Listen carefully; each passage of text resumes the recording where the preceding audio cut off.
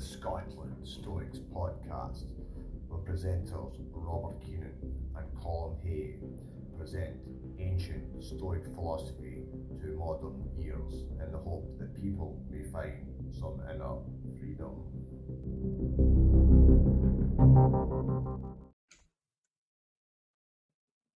Welcome back, everybody. We're back to another episode of the Scotland Stoics. My name is Robert Keenan and I'll be your presenter for tonight.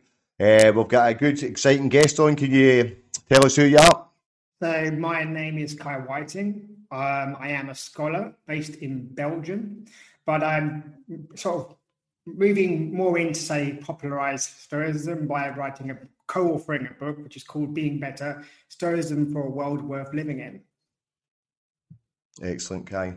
I started reading the book and it's really, really good. I think I've got about half a chapter at the end to go, so it's been excellent stuff. The only I'll get the slight criticism out the road now, mate. The only thing that I didn't like about it was only 137 pages long. I could have read more, you know.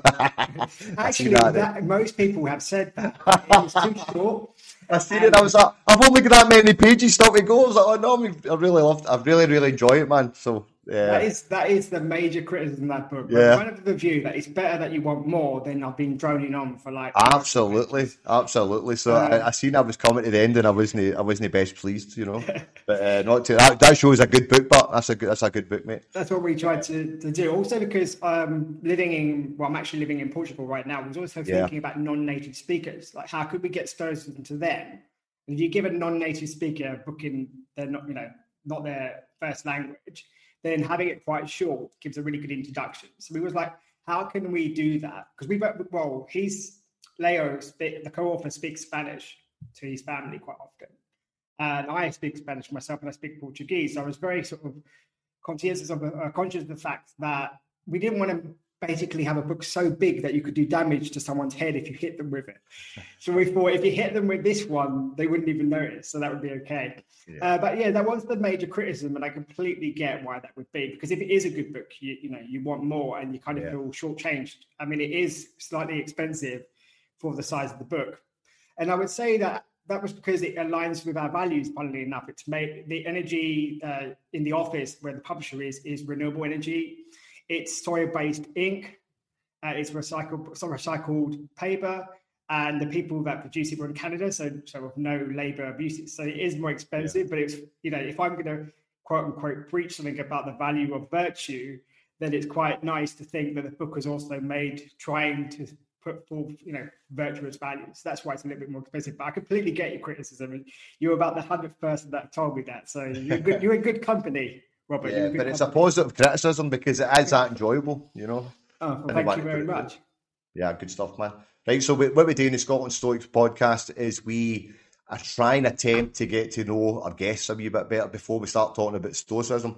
So could you give us a wee background? I know you're in Portugal right now, Guy, but could you give us a wee background, where you're from, what was it like growing up where you were from, and probably talk about your educational background as well, if you don't mind. That's brilliant, yeah. So, as you can probably tell from my accent, definitely not Portuguese. Yeah. But I've been here for the last 5 years because I did my PhD here in sustainable energy and materials. So I didn't do Stoicism, my PhD. I'm a doctor, but I don't put Dr. Kai on those kind of books because I'm not a doctor of Stoicism. I think you probably heard me say that actually in 2018, where I said being an engineer, we get the how, but we don't get the why. So I started working in philosophy because I was like, okay, we focus on how to build a bridge and what to use to build the bridge, but why are we building a bridge in the first place? And engineering doesn't tell you. But just doing philosophy was like, okay, I get the why. What are you going to do about it? And they couldn't tell me. So I thought that we should approach it both ways. My childhood is quite interesting because I come from a working class background and had to change my accent because people told me I'd never get a job as an academic if I had my accent. And it was really funny once. I was actually, of all places, I was in China and I was having a conversation with somebody and they stopped me, a Chinese person. She stopped me. She said, "You were poor once." And I looked at her and said, "How do you know?" She said, "I can tell by your accent." So it was really, really interesting that I'd managed to hide it from everybody except a Chinese speaker. Mm-hmm. And I said, "What do you mean?" Because in Chinese, in the Mandarin language and the dialects, it's very tonal. And so you know what the UK is like with class and accent. You can also tell by somebody's tone when they're angry and the kind of tones that they use. And I wasn't really aware of it at the time. But yeah, unfortunately, I had to change my accent because I couldn't speak the way that I'd been brought up. So when I went back after studying, because I'd studied basically the PhD here in Portugal, but I'd also worked and studied in Colombia and China and Latvia and the Middle East. When I came back, my friends from school were offended because they felt that I didn't care about them anymore. They were like, you're not one of us anymore because you speak differently now. So that was quite difficult, actually. I found that really, really hard to like come to terms with. Like they felt I betrayed them because I had like removed my accent in order to progress. So it's quite a sad story, really, that one has to do that. But I think it's I wanted to share that story because you asked a very sort of personal question. I thought the best answer that I can give is that even if you do have a working class background, you can move up the ranks. Yes, you have to sacrifice certain identity traits, but we managed to do it. So first person in my family to go to university was my aunt, but neither of my parents went. One of them is a mechanic. Another one works in HR and things like that. So I wasn't coming from an academic background myself per se. But I wanted, my parents said to me, if you want to get out of difficulty, you've got to educate yourself. There's no other way of doing it. So it's really, well, I guess it's true for everything, right? In one of the chapters that we write, only educated are free. So I don't necessarily mean you have to have a piece of paper that you can stick on your wall, or if it's not so useful, wipe your bum with. It's more like something that you have to really think about. What is it that I want in life? How do I get it? And so when I say education is the way forward, I don't necessarily mean a formal education, Robert. I mean educating yourself about key aspects in your life. So if you happen to be a mechanic, for example, it's really important that you understand engines and you understand cars and you understand how to repair and replace and when something needs to be repaired and when something needs to be replaced, because that's to do with, in the Stoic sense, your virtue about knowing what to do in a given situation and being fair about it. No, it's really interesting. Sorry, I didn't catch. What town were you originally from? I didn't tell you. So I thought that. So yeah, I couldn't get away with that. So I'm originally really that's sneaky. You must be the police officer in your previous life. So I'm from a town called Bishop Stortford. The most famous thing about it possibly is it was the last football team to win the amateur FA Cup. Okay. It's about as famous as Bishop Stortford gets in 1974. It's halfway between Cambridge and London. And if you've ever flown into London Stansted, it's like 5 miles from there. Okay. So I would say it's a commuter's paradise, but it's not necessarily a particularly interesting town. But I'm very pleased to be from there. Yeah. I liked what you were saying there. I'm very similar. It's like, see the friends that I grew up with, there's a collection of them that are still my friends today. But I had this conversation with my son. I says, who's your dad's best friends? And he explained who his dad's best friends were. I says, but who does your dad hang around with? Who's the people he associates with? And it was a kind of light bulb moment, because the people that I grew up with, as much as I love them and I care for them and they'll always be there for the rest of my life, when I get into Stoicism and I get into different things in life that I do, you disassociate with some people, not because it's not like you're any better than them. It's just that you've got different hobbies and interests, and I'm sure you experienced that big time as well.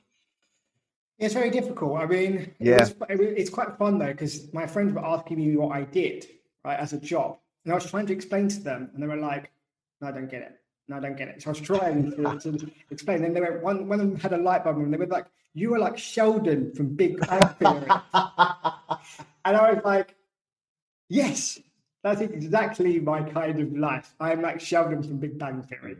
And it's the best explanation to someone who's never, my friends from school, some of them can't read, actually, because my school wasn't very good. Yeah. So they couldn't read, and they were asking me things like, who's the Prime Minister and things like that, because they really just don't know.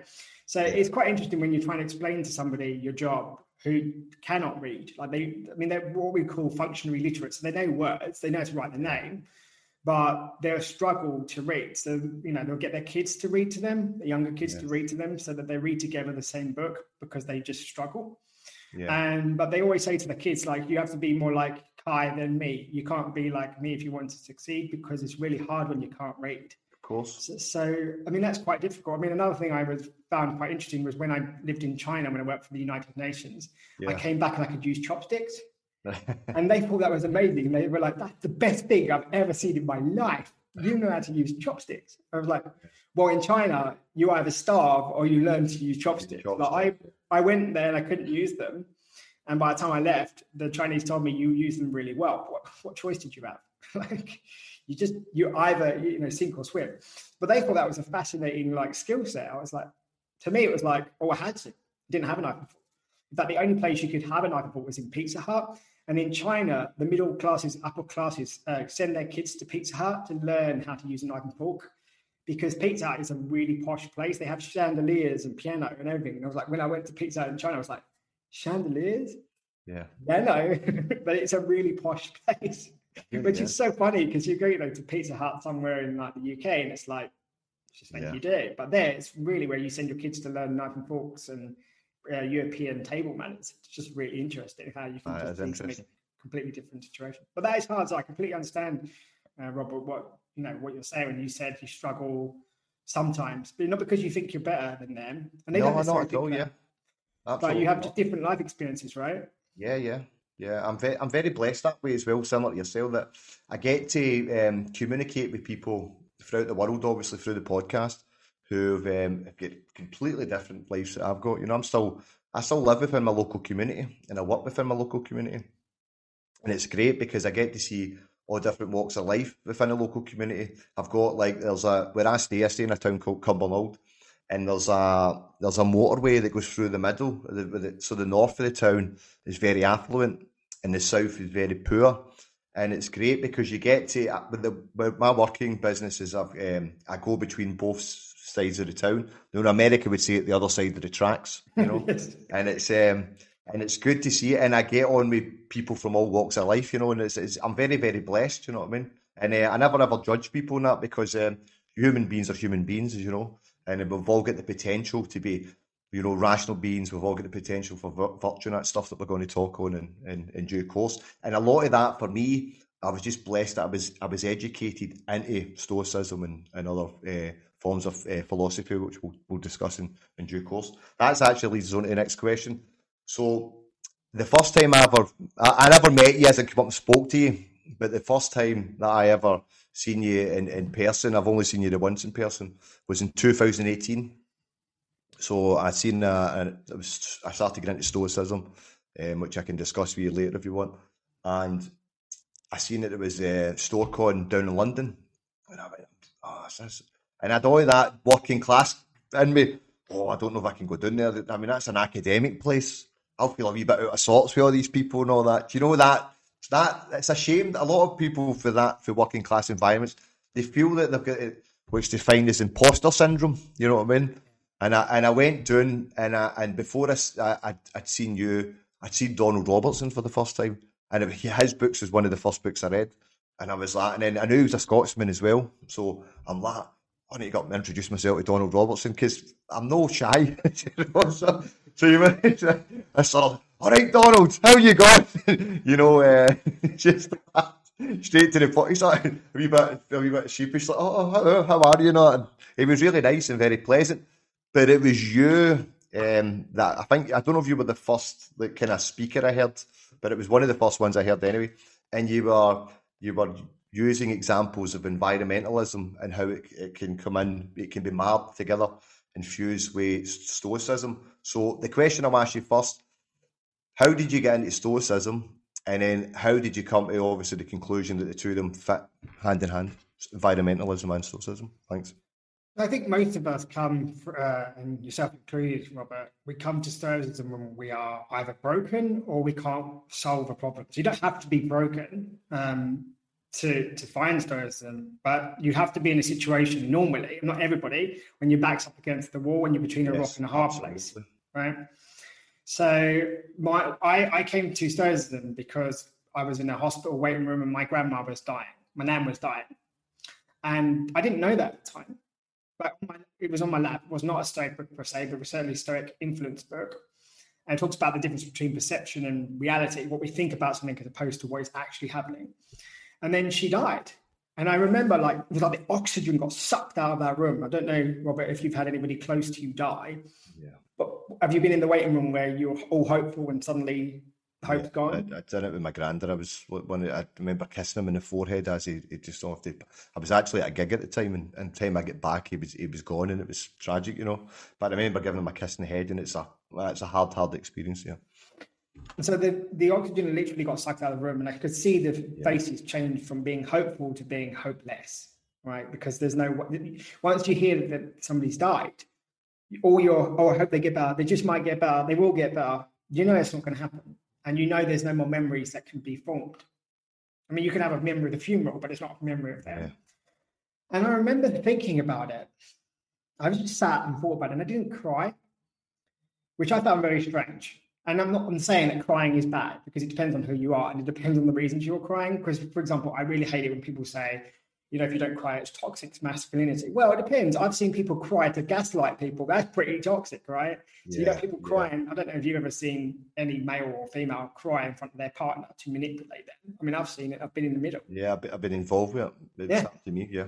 So I was sitting in a room with people who were crying because basically I was the friend who was a friend of them both, and I worked out that they were trying to manipulate me.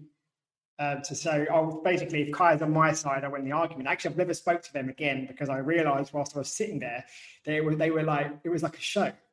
It was like a theatre production almost. And I was sitting there thinking, wait a minute, why am I being used for this? Right. Mm-hmm. So, you know, crying per se isn't necessarily good nor bad. It's actually indifferent. But I thought about it for, okay, what does her death mean to me? Because sometimes we cry because for our own selfish reasons, we miss them. It's not really about them, actually. So I was thinking, what does this mean to me? What will I do about it? And I didn't have an answer. I just knew that crying about it and suffering because of her death, rather than celebrating her life, wasn't going to help me. And I thought, if Stoics can help me understand that, it doesn't mean it wasn't tragic. It was tragic for me. I'm not going to say it wasn't tragic. She was the most important person in my life. You know, I love my mum, but she was the rock of the family, and I knew the whole family structure was going to change. I've got a grand just the same like that. Yeah.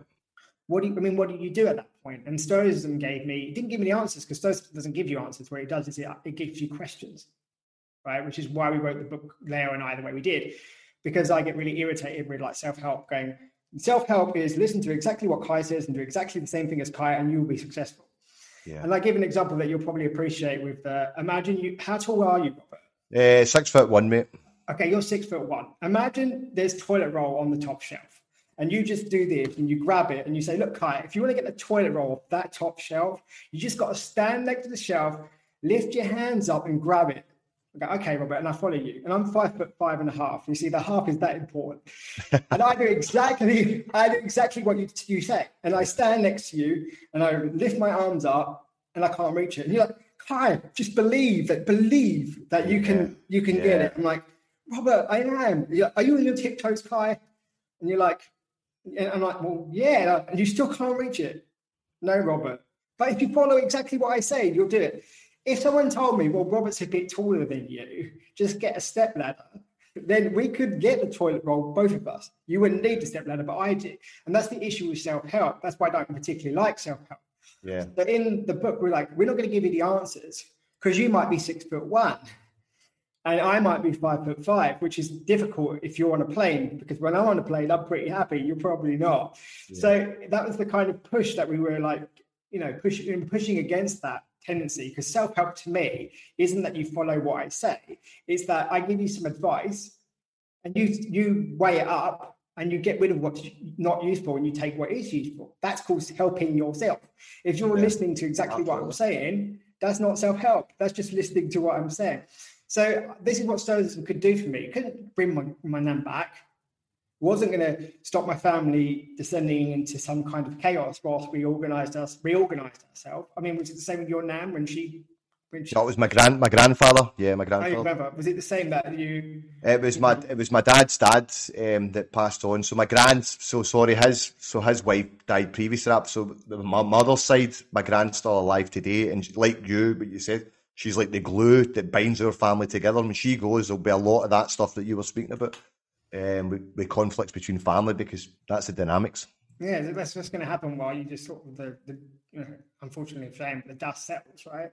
Yeah. So that was something we had to do, and the Stoicism didn't give me the answer to that. I wasn't in control of what was going to happen to my family because I'm not, one of the older ones, and families work, that kind of dynamic, don't they? But it did sort of say, okay, what's your role going to be for yourself? How are you going to manage that? So again, Stoicism isn't going to give me any answers because everybody's different, right?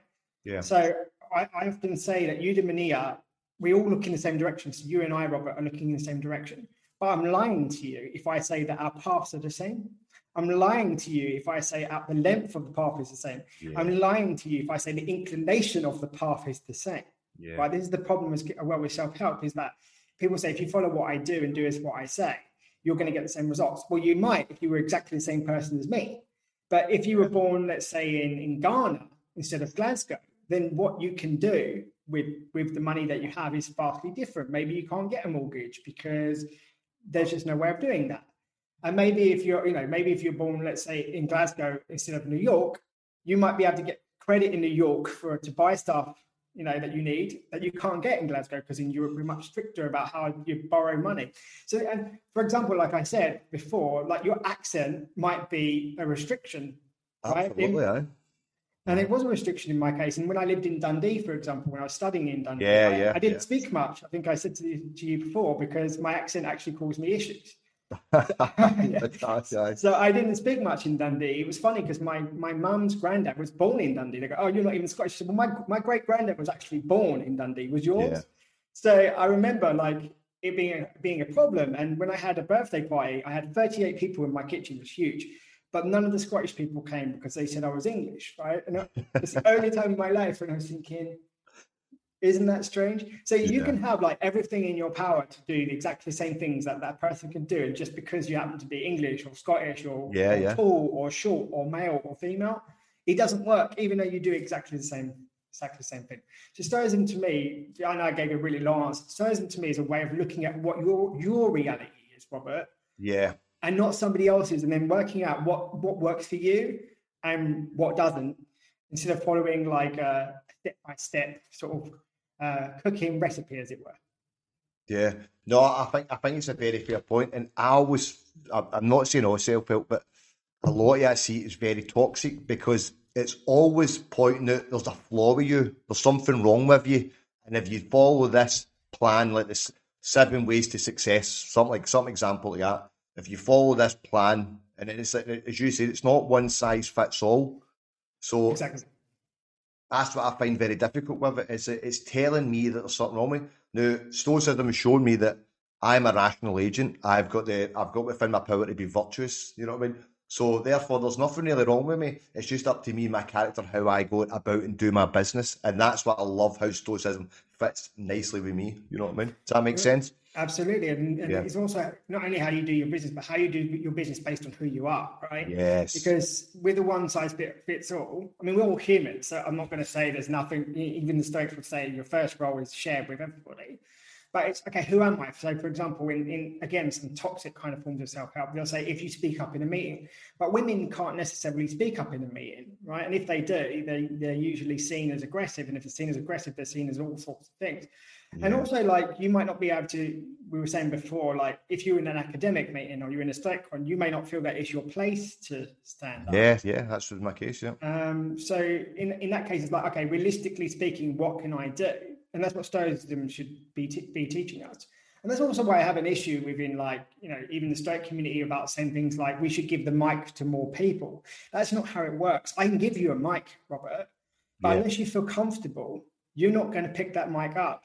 So I'm trying very hard to say Stoicism is for everybody, but the people that are, have the ability to be in a part, have the ability that I have to stand up in the community. We don't need to give microphones. What we need to do is give space so that everybody's standing on the, standing together, and then the mic's in the middle, and then you need to feel comfortable about getting the microphone, because otherwise what happens is I give you like the microphone for 2 minutes, you say your bit, and then I carry on talking for the next 2 hours. Whereas if you and I are equal, if we're seen as equals, we see each other as equals, then you'll grab the mic and you'll talk, and you won't feel like I better stop talking now because, I'm not the right person because I don't have the right characteristics. And I think that's not exclusive to Stoic circles, but I think that because of our virtue ethics, we need to be really aware of opening up space and not just giving the mic and then allowing people to have a 2 minute say and then taking it back.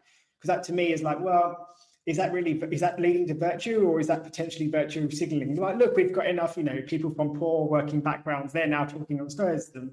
It's like, yeah, but that's not really what we want to do. We don't even want that to be a factor. We just want people to talk about Stoicism and feel comfortable where they're at. So that's something that I've tried to do, because using the academic background, I think we created a book that if you really knew Stoicism, you could look at the references and learn something. But equally, if you knew nothing, you could say, well, I get it. Like, I can understand the examples. That's why in chapter 1, we gave an example of how we choose whether or not to drink milk. I think most people have that. I don't know what I was going to ask you, so I'll ask you about it. Would you say that example is helpful? In what way is it helpful, and in what way is it less helpful? No, I think it's very helpful. If you explain the milk example first, because I think people it's very helpful, as in it opened up to the idea that there was an issue with dairy, and for me, being brought up all my life drinking a ton of milk, which sadly I'm guilty to admit that I'm more ethically conscious about it, but I'm still doing it. But as I said to you before we come on air, I'm becoming more towards alternative options. So you've got, for example, I was saying to you before I come on air that I was away at a vegan restaurant today, and I was trying different things and experiencing that a lot of these alternative options are great. They're good. For example, going with milk, it was oat milk I was using, and it was great, man. And I was like, I can actually just take this, and I know that the harm that's happening to cows, and I know that the harm that's happening to different animals, and the suffering that they go. And why am I buying into this when I should be trying my best not to through the teachings that I've already learnt? So I don't know if that kind of covers your answer to the question. We tried to in chapter 1 give a very basic example that I think most people across the world, because that was the other thing, we didn't want it to be something that only an academic would understand, or only a person from London, which is obviously how the UK government seems to run these days. How do we make sure that people from London understand what we're talking about? It was how can anybody in the world more or less has come across what should they drink and why.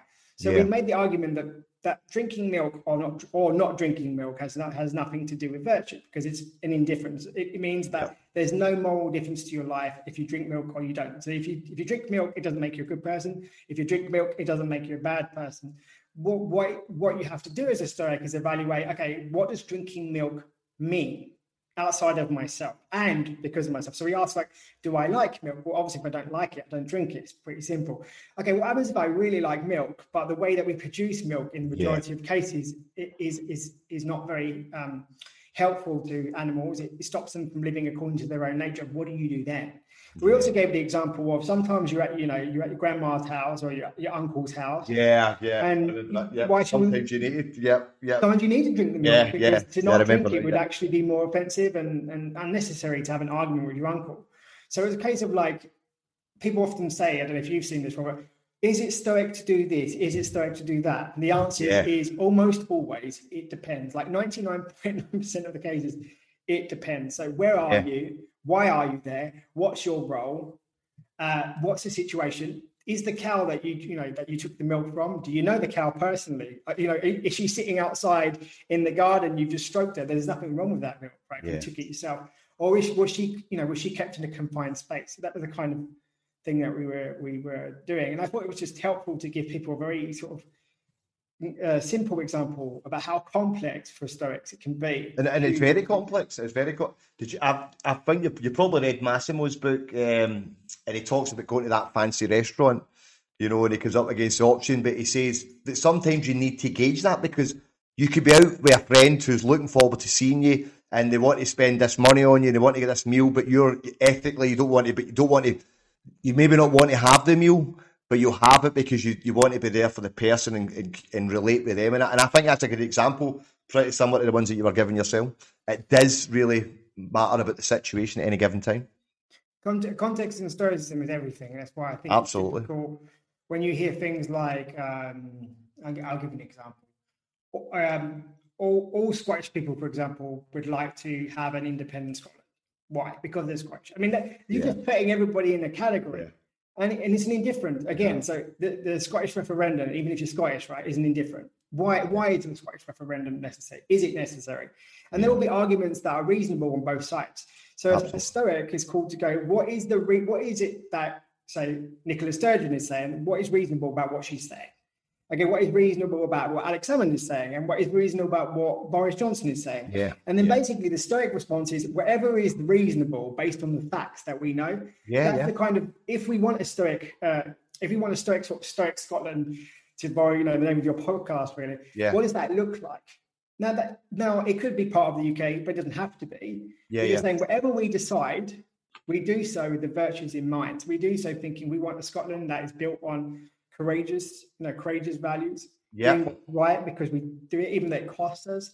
We want a Scotland that is just to the Scottish people, just to the people in, say, Norway, the neighbours, just to the English, just to all the people that we work with, just to our trade partners. We want to be self-controlled, so we don't need to scream at each other to get an independent Scotland or to fight against an independent Scotland. We need to be wise about, how independent can we be? So can we be completely economically independent? Should we have a euro? Should we have a Scottish pound? Those are the kind of arguments that a Stoic Scotland would have. But instead, politicians don't tend to take the Stoic route, and they tend to lean towards whatever tribe that is basically holding their hand. And in Stoicism, we're called not to do that. We're called do not be left, do not be right, be reasonable. Use your capacity for rational thought to decide how Scotland should look. It's not really, as I said, whether it's part of the UK or part of its independent is actually irrelevant from a Stoic perspective. No, I think it's a really, really fair point, and it's like the political party that I would have followed at one particular time, and still do to a degree. I would agree with it was based more on emotion, maybe elements of nationalism, but it's when you do get into Stoicism and philosophies as such, you become more rational, and you don't have to agree with every single policy that comes through. There was one that got made the day or yesterday, and it was saying that football fans are allowed to go back for the Scottish Cup final. 500 fans were allowed. The Scottish government allowed an extra 100 people to attend the game. And you're like, racism. What's the difference here? It's like an extra 100 people in a 50,000 seater stadium. Let's be ultra rational here. If you spread it out, you could get more than that in it. So you're not going to always agree with the decisions that everybody makes, especially political parties. But there is elements that, well, I've the power of reason to agree with this and maybe not agree with that. Whereas in the past, and yourself, is that the tribalism attached with political parties, they're trying to get at your emotional side rather than your rational side. Absolutely. I mean, that's why with chapter 2, virtue is a way forward. So I've actually said to you how I would see a Stoic Scotland, and I haven't told you whether I think that Scotland should be independent or not. Because to me, it's irrelevant. It's actually irrelevant. But because it's become so, and that is a toxic discussion, is in like, if you believe that Scotland should be its own country, then you are pro-Scotland. And if you believe that it shouldn't be, you're anti-Scotland. It's like, well, first of all, it depends what you mean by Scotland, because we're not talking about the land. The land doesn't care. When we say we're pro-Scotland, what should it really mean? It should mean pro the Scottish people, right? Once we get rid of the idea that Scotland as a land form has a feeling and an emotion attached, because Scotland doesn't know. If I move the border 6 inches, Scotland's not going to be aware. Like, it's a concept. So when we say what's good for Scotland, you say, okay, what's good for the Scottish people? Now, once you have that argument, once you get rid of that sort of national identity as a piece of land, you actually have a much more intelligent conversation. You say, okay, so if we're going to use virtue as a way forward, what do we want in Scotland? And I would argue that both Nicola Sturgeon and whoever opposes Nicola Sturgeon, if they believe they want a Scotland, they want a fair Scotland. Yeah. Then you have to ask yourself, what does fair mean? What is fair? Right. So that's a much harder question, because you say, okay, what does fair mean? Does that mean we only support like the people of Edinburgh? Does that mean we also think about the people in Inverness? Does that mean that we also think about the people in London? How far do we have these, what's fair? And then Stoics would say, well, you've got circles of concern, right? So you've got to think about what's fair for you as an individual, what's reasonable to you, but also what's reasonable to your family, what's reasonable to your community, to your local regional community, what's reasonable to Scotland, and then what's reasonable to the UK as a whole, right? And obviously the challenge of Stoicism is that you're going to have conflicting issues, right? Because what's fair to some Scottish people seemingly would not be fair to others. And that's why we have Socratic dialogue. And Yeah. this is what politics should be about. But I haven't seen recently a dialogue between both sides that would result in a virtue of Scotland, because as a Stoic, that's what I want. Now, if the Scottish people ultimately decide through dialogue and conversation that the best way to obtain that is to be independent, then great. And if they decide that ultimately the best way to do that is to be part of the UK, then great. But the goal, if your goal as a party or a politician is independence, regardless of how you achieve it, that is anti-Stoic, because that's not the goal. The goal is the virtues, and then whatever you do is in line with the virtues. It's not the other way around.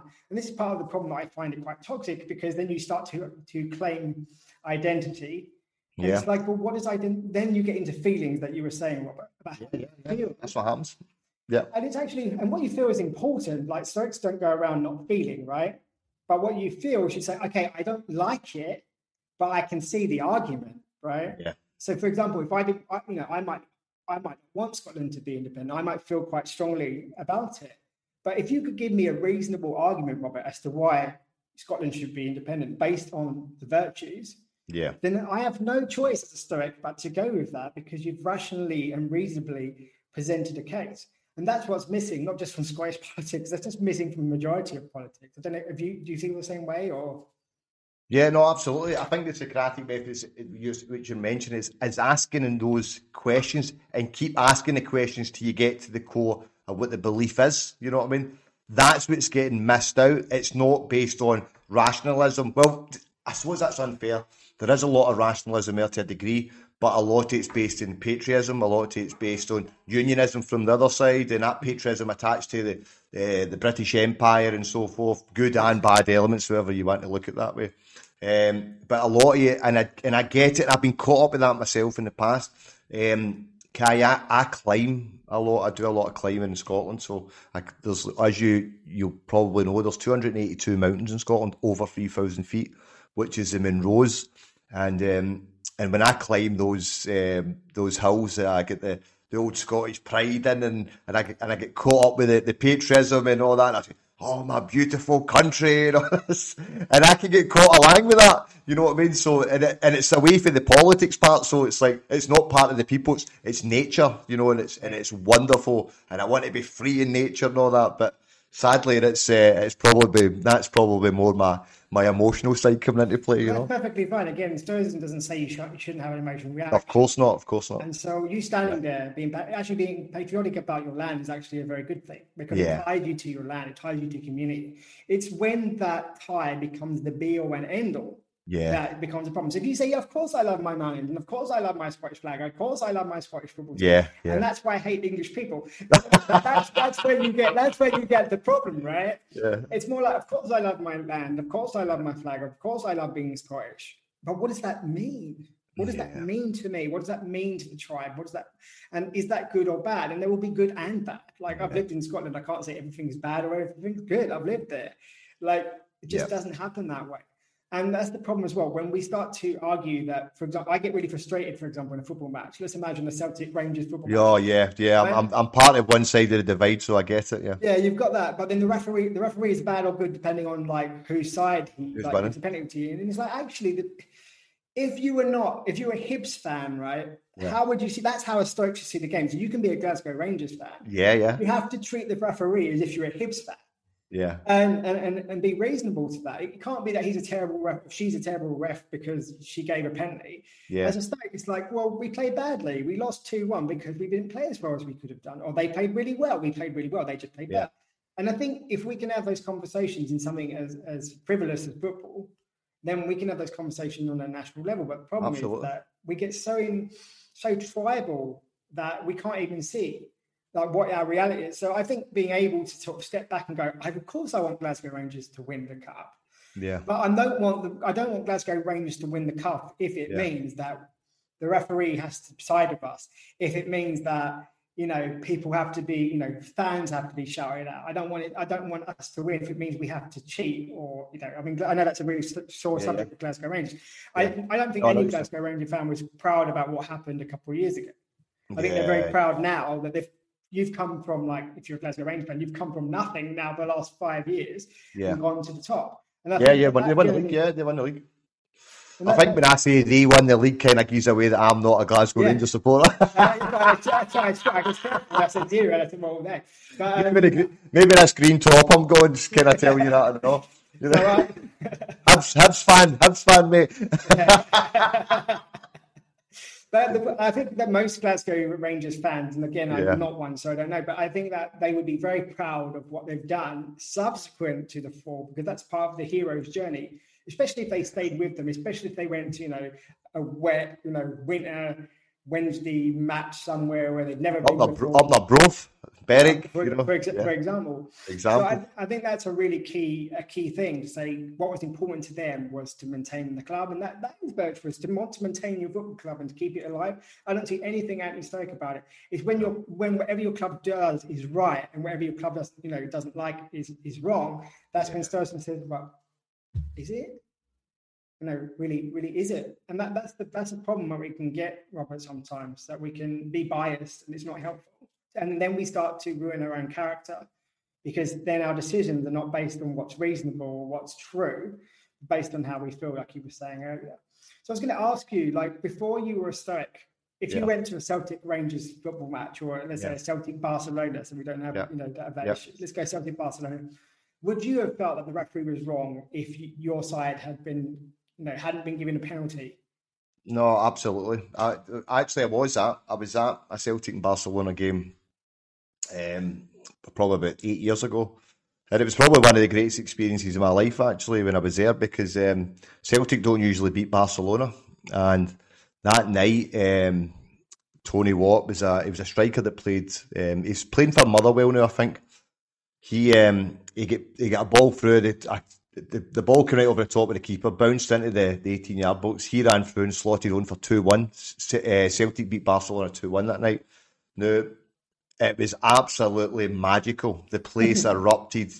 Celtic Park on a European night or against Celtic and Rangers it's magical place. And I remember then, but this is like pre-Stoic time, so I was overcome with emotion. I wasn't rational about things. I was given a lot of abuse and giving it that bit, all that kind of stuff. It's probably, see, if I have to be brutally honest, PK, I can still get caught with a wee bit sometimes. The Stoic goes out the window and I need to remember, oh, wait a minute, come back. But yeah, so it was a great experience. So I don't know if I answered your question. How do you see it now, do you think? So let's imagine you go, you've got another match in next a non-pandemic season, so you've got the emotion. Do you think that you'd be, just excited, but realise, okay, I'm excited, it's great, it's just a match? Yeah. But I get that now, and that's the sad thing. It's like, as much as I love Stoicism, it's totally changed my life. I notice I don't get caught up with the emotion that I used to, because I can bring it back. So I look at my character, and I know that getting overcome with any form of passion is not really good for me, because it's extremism, and I try and bring that back. But sometimes I kind of laugh at myself because I feel like I'm a bore now. Well, they did think and my dad's like, why are you not shouting at the telly? I says, because I'm like my father. He says, you don't go overcome with emotion, Dad. You just throw yourself. He says, oh, you get yourself taken. I don't know, say the word. But you are sounding like Marcus Aurelius now, because Marcus Aurelius was seen as a bore. Actually, He didn't want to have. I think you might have seen it as a footnote in the book, but he didn't want to have swords being sharp between the gladiators. He's seen the futility in it. It's like, because he was ultra rational. So it's like, as me being a practicing Stoic, so what am I really supporting here? 11 men running about a grass pitch, kicking a ball that's full of air to go into a goal, you know what I mean? And it's like that, and it does at times take away the fun of what I like, you know what I mean? Because but I still love it. The animalistic side still in me, I'll never be an ideal sage, I'll tell you that, Kai, I think, and I don't think I want to be. I think it's really interesting. I like the fact that you've just done exactly what he did. Like this, realistically speaking, this is 11 men per side. Assuming no one's been sent off, it's a ball with air. It's a piece of leather with. I think we need to do that, and it is difficult sometimes. I'm not a massive football fan. I love American football. That is the thing that I love. And I allow myself sort of the luxury, as it were, to be carried away in that. In American football, it's a lot longer, but in that 3 hours that I'm watching it. Because it stops and starts and stops and starts. I allow myself to be carried away. But whether the team wins or loses, I just, at the end of it, like, I don't know these people. Like, they're not my friends. It's not, it's not my dad. It's not my brother. It's not my, my kid or anything. It's just people I don't know. So I kind of acknowledge it. Like, I give myself the ability to, like, this is escapism. For the 90 minutes, for example, my team is really bad. It's Leyton Orient. So it's a awful side. When we were in the FA, although this year we got robbed because of the pandemic, we couldn't play Tottenham Hotspur. But I know I would have got carried away for that 90 minutes. The key thing is to, once you finish those 90 minutes, be like, well, that was great. Hepatitis, for example, really likes wrestling. So I was also like, am I allowed to like something? And Leonidas, the co-author, told me, well, Hepatitis really likes wrestling. You can like it for the 20 minutes that thing's on, you can love it. As long as you realize, like, for example, I've seen people and I spoke to people who were hooligans, who literally, they were Madrid fans, and their hobby was to smash up, people's faces. And I said, like, how did you do that? They're like, it's so much fun. So it was really weird. Like, Monday to Friday, this person was really normal, and on Saturday he was like crazy. He's like, just don't meet me on Saturday.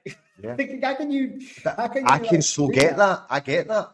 I get that. I when I was younger, I've never ever mentioned this in the podcast before, but I was involved with a lot of violence when I was a kid, and in particular, a lot of territorial issues between where I stayed and another place. Literally, actually, I'm only about half a mile away from the place we used to fight with the people, and the biggest irony out of all that is that a lot of the guys I used to fight with are really good friends today, because what you'll find is that when we were younger, when we were fighting, it was the adrenaline, it was like the buzz going, I'll get you, you'll get me, and I'll hurt you, you'll hurt me. And but the reality was that we were very common in our outlook, because we were all from a working class background.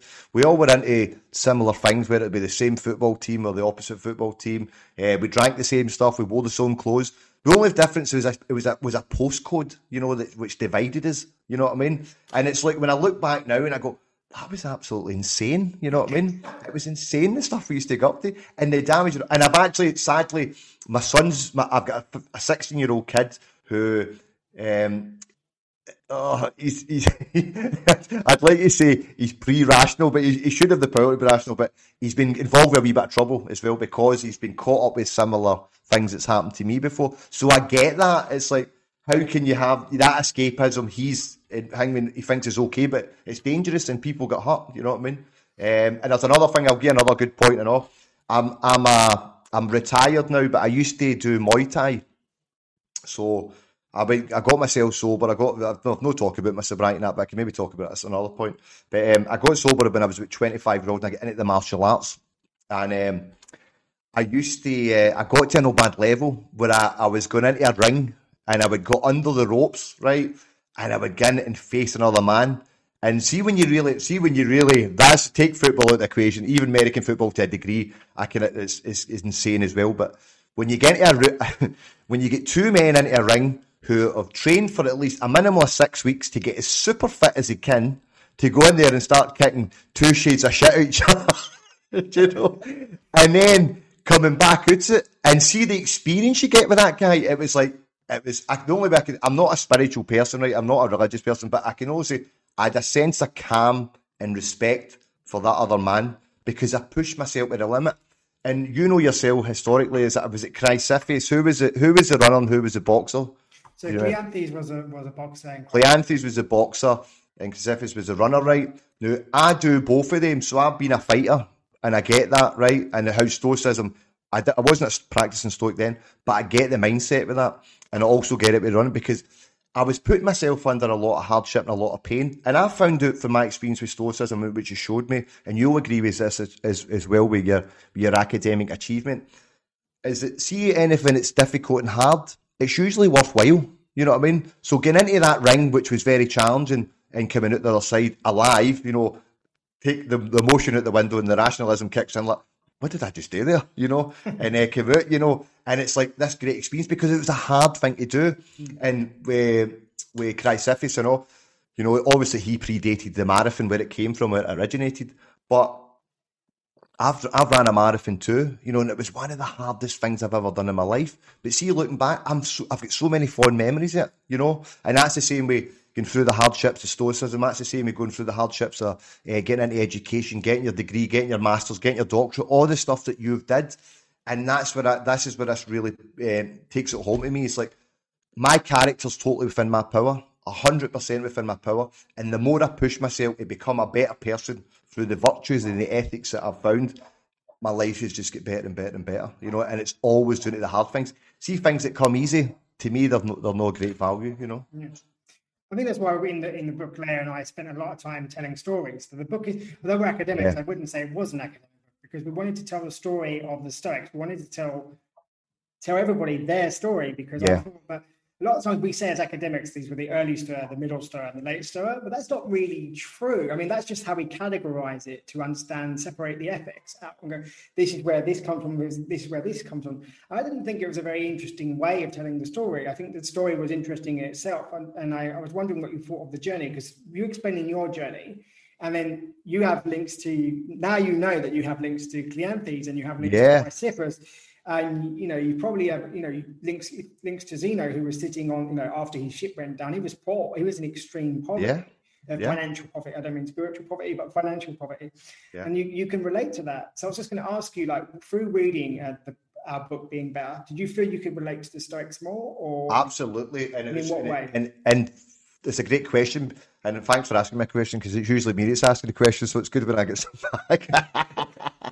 So what I loved, when we started off earlier on the podcast, you talked about like, especially in the UK, there's like a class consciousness, the working class and so forth, middle class, upper class. Now, the great thing about Stoicism, which I agree with, which I find brilliant, is, and also with running, right, from my running career, was that those activities, getting involved with a philosophy of life and Stoicism, crossed every class barrier. It's like I can relate to Cleanthes and the stuff that he did, and I could relate to Epictetus. I mean, I was never a slave. Maybe a slave to my mind with my addiction issues, but never a slave as in somebody owed me his property. You know what I mean? And that man took on, grasped every element of Stoicism, and then implemented it into teachings which he gave out to the world. Well, it wasn't him that gave it. It was, who was his, who wrote the Enchiridion? Yeah, his student Arian. Arian, yep. So he then gave his teachings to the world, But then you had the other side of the other side of the coin, where you had guys like Seneca, who were so high up in the royal court. They were in the most powerful position. He had one of the most powerful positions in the whole world at that time. And then after that, you've got Marcus Aurelius, who is the most powerful man with everything at his disposal. If he wanted to have 100 women, he could have 100 women. If he wanted to see 100 men killed, he could have 100 men killed. And he used the virtues and the teachings of Stoicism to become a better man, but in a situation with absolutely so much power. It was unbelievable. And even if you look at Seneca, and I think it's very sad, because for me, Seneca gets such a bad press, but he was in a hopeless situation. He was a 52-year-old man or 53-year-old man where he's already been exiled twice. He's in a royal court with, and I've got a 16-year-old son. Nero came to power when he was 16. Who gives a 16-year-old ultimate power over a dominion with an empire that's the biggest empire the world's ever seen, and expected anything other than result than that happened? He was only a loser for day one. Do you know what I mean? So I'm probably off on a tangent there, but I can relate to that all throughout the classes, that how this philosophy goes right across the class divide. And if you were to bring something like this philosophy into more people's lives through different class backgrounds, it just shows that you can flourish no matter where you are. Yeah, and that's what we wanted to show, because I think if you look at it if you don't tell the story, because I find a lot of, for example, in Silicon, what we coined a few years ago, Silicon Valley stories, they don't like to give you the context. They would like to say that he was powerful. They like to say that he, Roman, for example, Marcus Aurelius was powerful. Yeah. But they don't want to tell you the whole context of the whole thing. So we did try to, you said you were really interested in history. We did try to dig into the history to give some context. In fact, for example, he was powerful, but he had to face a plague. Now, you don't normally hear about that. Normally, especially in the life hacking kind of website thing. It's about him being powerful and him having money. It's not about him, the fact that he lost all his children except like a couple of them. It's not that he had to face the plague. It's not like they don't talk necessarily about the rebellion. They don't talk about the fact that he understands that power can corrupt. And that's what the story we wanted to tell, because if you don't tell those stories, if you just take like a life hack and you just take a quote and you chuck it on your fridge, it doesn't mean anything if you don't understand the man. So when you hear about, Seneca's struggles, you can go, I get that. I can get, if I gave my son complete power over this household, let alone the entire one household alone, I can see where there'd be a struggle. I can also see where, he was hypocritical because he could have done absolutely. And he is probably the biggest hypocrite going. But he does say, I'm a hypocrite, so don't. That's what I liked about him the most, is as much as he was flawed, he would tell you how flawed he was. You know what I mean? He would tell you how flawed he was. And I don't mind that. It's like, I know that Stoicism helps me, and I practice it in my life, and it's made me, I hope it's made me a better person since I've first seen you in 2018. I think my life's proved dramatically with it. But I still get my struggles. I still go through pain. I still go through external things that like I had a situation with my son where there was police involved. I had a situation with my son. I've never mentioned this in the podcast before, and to anybody, but there was a time he tried to take his life, and I had to go through all those situations, and he still gets wrong. He's okay now. It was a wee cry for help in that. But it was really heavy duty stuff. And Stoicism then allowed me not to indulge in what I would have done in the past. So, for example, I'd have indulged with drugs, and I'd have indulged with alcohol.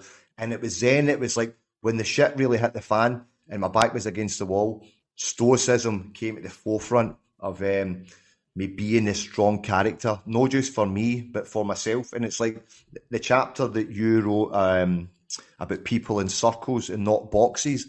It was like, my son's going through this horrendous thing now, which is on him, and it's hard. I'm his father, and I need to be there for him. So I was there for the self, and I was there for the family, And as you got that character, it's like, see my experience with that.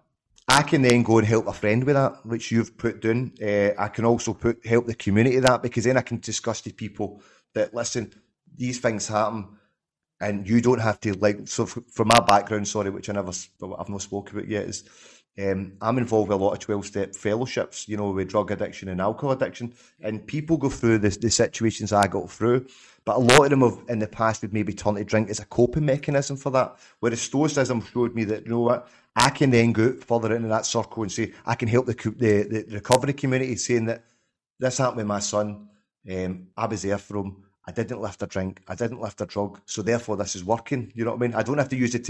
I don't have to go and tell them that it's Stoicism that works for that, but it's then I know that Stoicism's working for me. You know what I mean? And then you go in and say, humanity and earth and that, and it's really interesting stuff. So, I do think we do, because the chapter's called put people in circles, not boxes, because I do think you can tick a box with people. You can say, for example, your son did this because, and then tick a box instead of actually asking him, like, how do you feel about it? So we actually criticise the idea of because we talk a lot about put yourself in my shoes, and I often say, like, if you put yourself in my shoes, right, my feet are probably smaller than yours, given your height. It's gonna be really uncomfortable, and you're not be able to think properly anyway, right? The idea is in Stoicism is not to put yourself in somebody else's shoes; it's to ask them how it is to be in their shoes. It's about listening. But I wanted to ask you, Robert. So I'll give you an example, just something that probably hasn't affected you, so just so I can see your reasoning. Imagine you've got a person who is older, and they have a house. They own the house, and they have two children. One of them is really wealthy, and the other one's really poor. Now they want to give the house as an inheritance. Should they, in a Stoic sense, would you encourage them to ask questions like, should I give the house 50-50 because I have two children, and to be fair, right, this is an argument they could use, to be fair, I should give the house to 50-50 to both of them. I know my son's a millionaire and my daughter lives in a council estate, let's just say for sake of argument. Is it fair from a Stoic perspective to say 50-50? Or is fair something else? Now, I have thought about this answer a lot, but I'm going to ask you, so we're going to test you on something you might not have thought about. Yeah, I've never actually thought about it, and it's a really good question. And I think for me, it's a difficult one to answer straight, just a yes or no, because it's like we were discussing throughout this interview, it's like you need to discuss the elements of what's going on in the background around about that. Because, for example, the person that's a millionaire may be a millionaire because they've attained that through good work ethic, opportunities and so forth. And the person that you've got in the background may not have any money because there may be addiction issues, because that's what I'm saying. Get back to this, what we're talking about the other now. It's like, and I'll give you an example for that. I had a family member, I'm not going to mention him on when I'm on a podcast, but we get a bit of inheritance money. It wasn't much for a working class family, and we got the money. So me and one of my other family members got the money, but one of the family members didn't get money. He get given different things like he get money, he get help towards a car, he got a furnishings for the house and all that. And the reason he got that because he knew that if he was to get that substantial amount of money, that therefore it might trigger him to go down a bad place. Does that kind of make sense? You know, exactly. There always has to be that internal dialogue. You know, that question is this fair? You know, because it could actually be a detriment to that person. Exactly.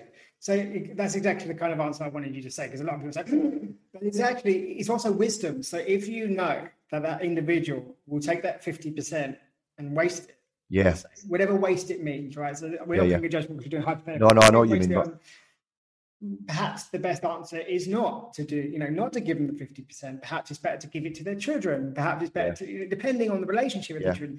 And that's what Stoicism's not. It's not a 12-step program. And I understand, with the 12-step program, that's very important because it's a specific scenario. That people need to, they need structure. So again, Stoicism is not anti a 12-step program. No, right? It's not. Very compatible in a way, actually. It can be compatible. Yeah. Exactly. So it's a case of, does the person need a structure? Possibly yes, possibly no. Does that person need the money? Possibly yes, possibly no. If we gave them the money, would they use it for things that they would need? Possibly. And that's the whole thing. That's why even something as simple as drinking milk goes, okay, where does this milk come from? Do I like milk? Where am I? What's my role? If you gave me milk in your house now, so I'd say, well, Robert, so I'm not going to drink it. But if you let's put in the sink after we come off the podcast. But if your son offered me that drink, let's imagine your son in the same place and literally the same kitchen, he offered it to me, I would drink it. Why? Because he doesn't know. He didn't know. He wasn't trying to be, difficult. Yeah. So even in this, we're talking about literally the same kitchen, the same cup, the same fridge. Just a different person makes it. You've just gone out, to get me an iron brew, for example. So can you get me an iron brew for later? You've gone out and got me one. And he just made me a cup of tea out of being kind. Now, if I pour that tea down the drain, he might take that as me being disrespectful. And that actually might turn him against Stoicism. Because go, well, Dad, you said that this guy's really stoic and yet he poured my drink down the drain for no reason. And you'd be like, oh, that's because, and you'd know. But it's not for him to necessarily know that. So I also have to acknowledge, what does he know and what do I know? And so it's kind of like virtue for me is a kind of dance, right? It's in the relationship. That's why we say that virtue doesn't exist in a vacuum. It's not like it's now, because you just gave me the really good example of, well, fair is not necessarily 50-50. In the eyes of the law, though, right? If you die and you don't give a will, the law is going to say 50-50. Yeah. Right? You're going to have an equal claim. Just because you're poor doesn't give you less. Well, it does in some respects because your lawyer is not as good. But in theory, you've got 50-50 right down the middle, haven't you? Yeah. That's also why Stoicism is quite challenging. It's really interesting, and I've seen it, I've just seen it at the time. I've been enjoying myself that much. We're actually over an hour and 10 minutes in nearly, so we'll kind of wrap it up soon. But there was a great example you were talking about. It's like with law there, right? So I had a friend who went away he went away for a retreat, right? And he took his son on the retreat. Now, his son had an issue in the community with the police and an incident.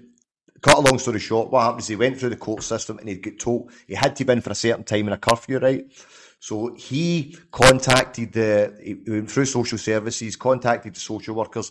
They told they were going to the retreat. He sent an email to the lawyer, and they knew they were going to this retreat. So his bail conditions weren't getting broken. The police at the question knew about it. but cut a long story short, he went to the retreat, came back with his son, and then when he came back, the police came the following night and says, we need to take the person's son away. He's like, what do you mean? He says, this is the rational part of it. It's like, he was out with the community, he was with like-minded people, he was getting it shown that there's a bigger world out there. He was showing that alcohol and drugs are not permitted here. This is therefore a better place for him. And all that kind of stuff that was really good for him. So it was good for the community, it was good for the young person. And sadly, back to you, the rationality of the law says he should not have left. So therefore, he should have stayed, and therefore he's getting remanded or reprimanded for that anyway. So it has, it was very irrational, and it caused a lot of conflict between my friend and the police at that time. Actually, it was lucky that he never actually get arrested, because he had a backlash about it, So that's a kind of good example. That's a really, really good example. And that's exactly why Zeno Citium, the founder, he talked about anarchy. And I don't mean in terms of the modern word anarchy. Yeah, I see it around the book, yeah. He says, like, rules, it depends, right? So the greater good, the common greater good for that individual was to go on that trip for the reasons you've just provided. The law is a blunt instrument. It says, I said you couldn't do something, therefore you cannot do anything. Yeah. And that's why this is the problem, going back full circle, just to end up. The self-help, if it's a set of laws, aren't necessarily helpful. They can be. Can be. But if you restrict someone to a sort of a legal kind of looking framework, like if you do A, B, and C, you'll get 1, 2, 3. It's just not true. And I guess that's why we wrote the book, so that people could, instead of following what I say, and I tell them all the time, do not follow what I say. Listen to what I say. Yeah. And then follow what you know to be right, because I don't know you. Like, Robert, I'm getting to know you, but I don't know you very well. Yeah. So I couldn't tell you how to do something. You'd have to reason with me we should have a discussion about what you should do in a given situation. So that's kind of like the premise of the book, not to give people answers, but to give people questions so that it truly is helpful to them. But thank you so much, Robert, for having me on. I really appreciate it. No, listen, it's been absolutely fantastic, and I'm so glad you're on. And I think we discussed it at the start of the podcast. I'll get you on again in the near future, and we'll discuss some of the more theory behind Stoicism and that, because we had some really, really excellent stuff in there. But we can maybe talk about some Stoic techniques that you use in your life, and maybe I think we'll talk a wee bit more about environmentalism, I think, next time you're on, and how that's compatibility with Stoicism. Before we go offline, could you tell us where any of our listeners can get a hold of you, Kai? So I'm pretty open. So I've got stoickai.com, and if you write me an email, I will reply. So I think that's the best way. Otherwise, Twitter @KaiWhiting. But yeah, if you did read the book, if you're listening, I would like to know your opinion. You don't have to like it. You can complain that it's too short. That's perfectly fine. You can complain, as someone else did, that I didn't include Seneca. We did that on purpose, actually, because we thought Seneca wasn't a good example of principles. We're going to use them, God willing, in the second book, where we talk about what happens when you break principles and you still want to be Stoic. So we thought that Seneca was a really good example of that, and not such a good example of how to establish a principle. Yeah. So I'm open to. I hope I've shown your listeners that I'm open to debate, and I like to debate. So yeah, I'm really open and honest with an email. And I think I've shown as well that I'm quite down to earth for an academic, at least. Yeah. Can you just one more time just tell everybody the name of the book again? So the book is Being Better, Stoicism for a World Worth Living in. It's available in all bookstores. What I would say is, if I had to ask for one thing that you do for me, is ask your local library for a copy of the book, so that people who have lost their jobs in the pandemic don't have to buy a copy. So I don't necessarily want you to go out and buy a copy, but I would really like you to go and ask your local library or your local university library for a copy, so that people less fortunate than yourself or myself can have a copy and don't feel obliged to buy it, because I wouldn't want people to feel that way. Yeah, thanks, Kai. That's been absolutely excellent. I think that's a great idea with the library. I think I can do that myself. There's a local library just up the road. So thanks a lot, mate. And we'll get a catch up with you soon. So thanks everybody for tuning in again to another episode of Scotland Stoics. I should be back in another couple of weeks' time. I've got a guest in mind, not confirmed yet, but we'll do it soon. And I'll speak to you all soon. Thanks everybody. Goodbye.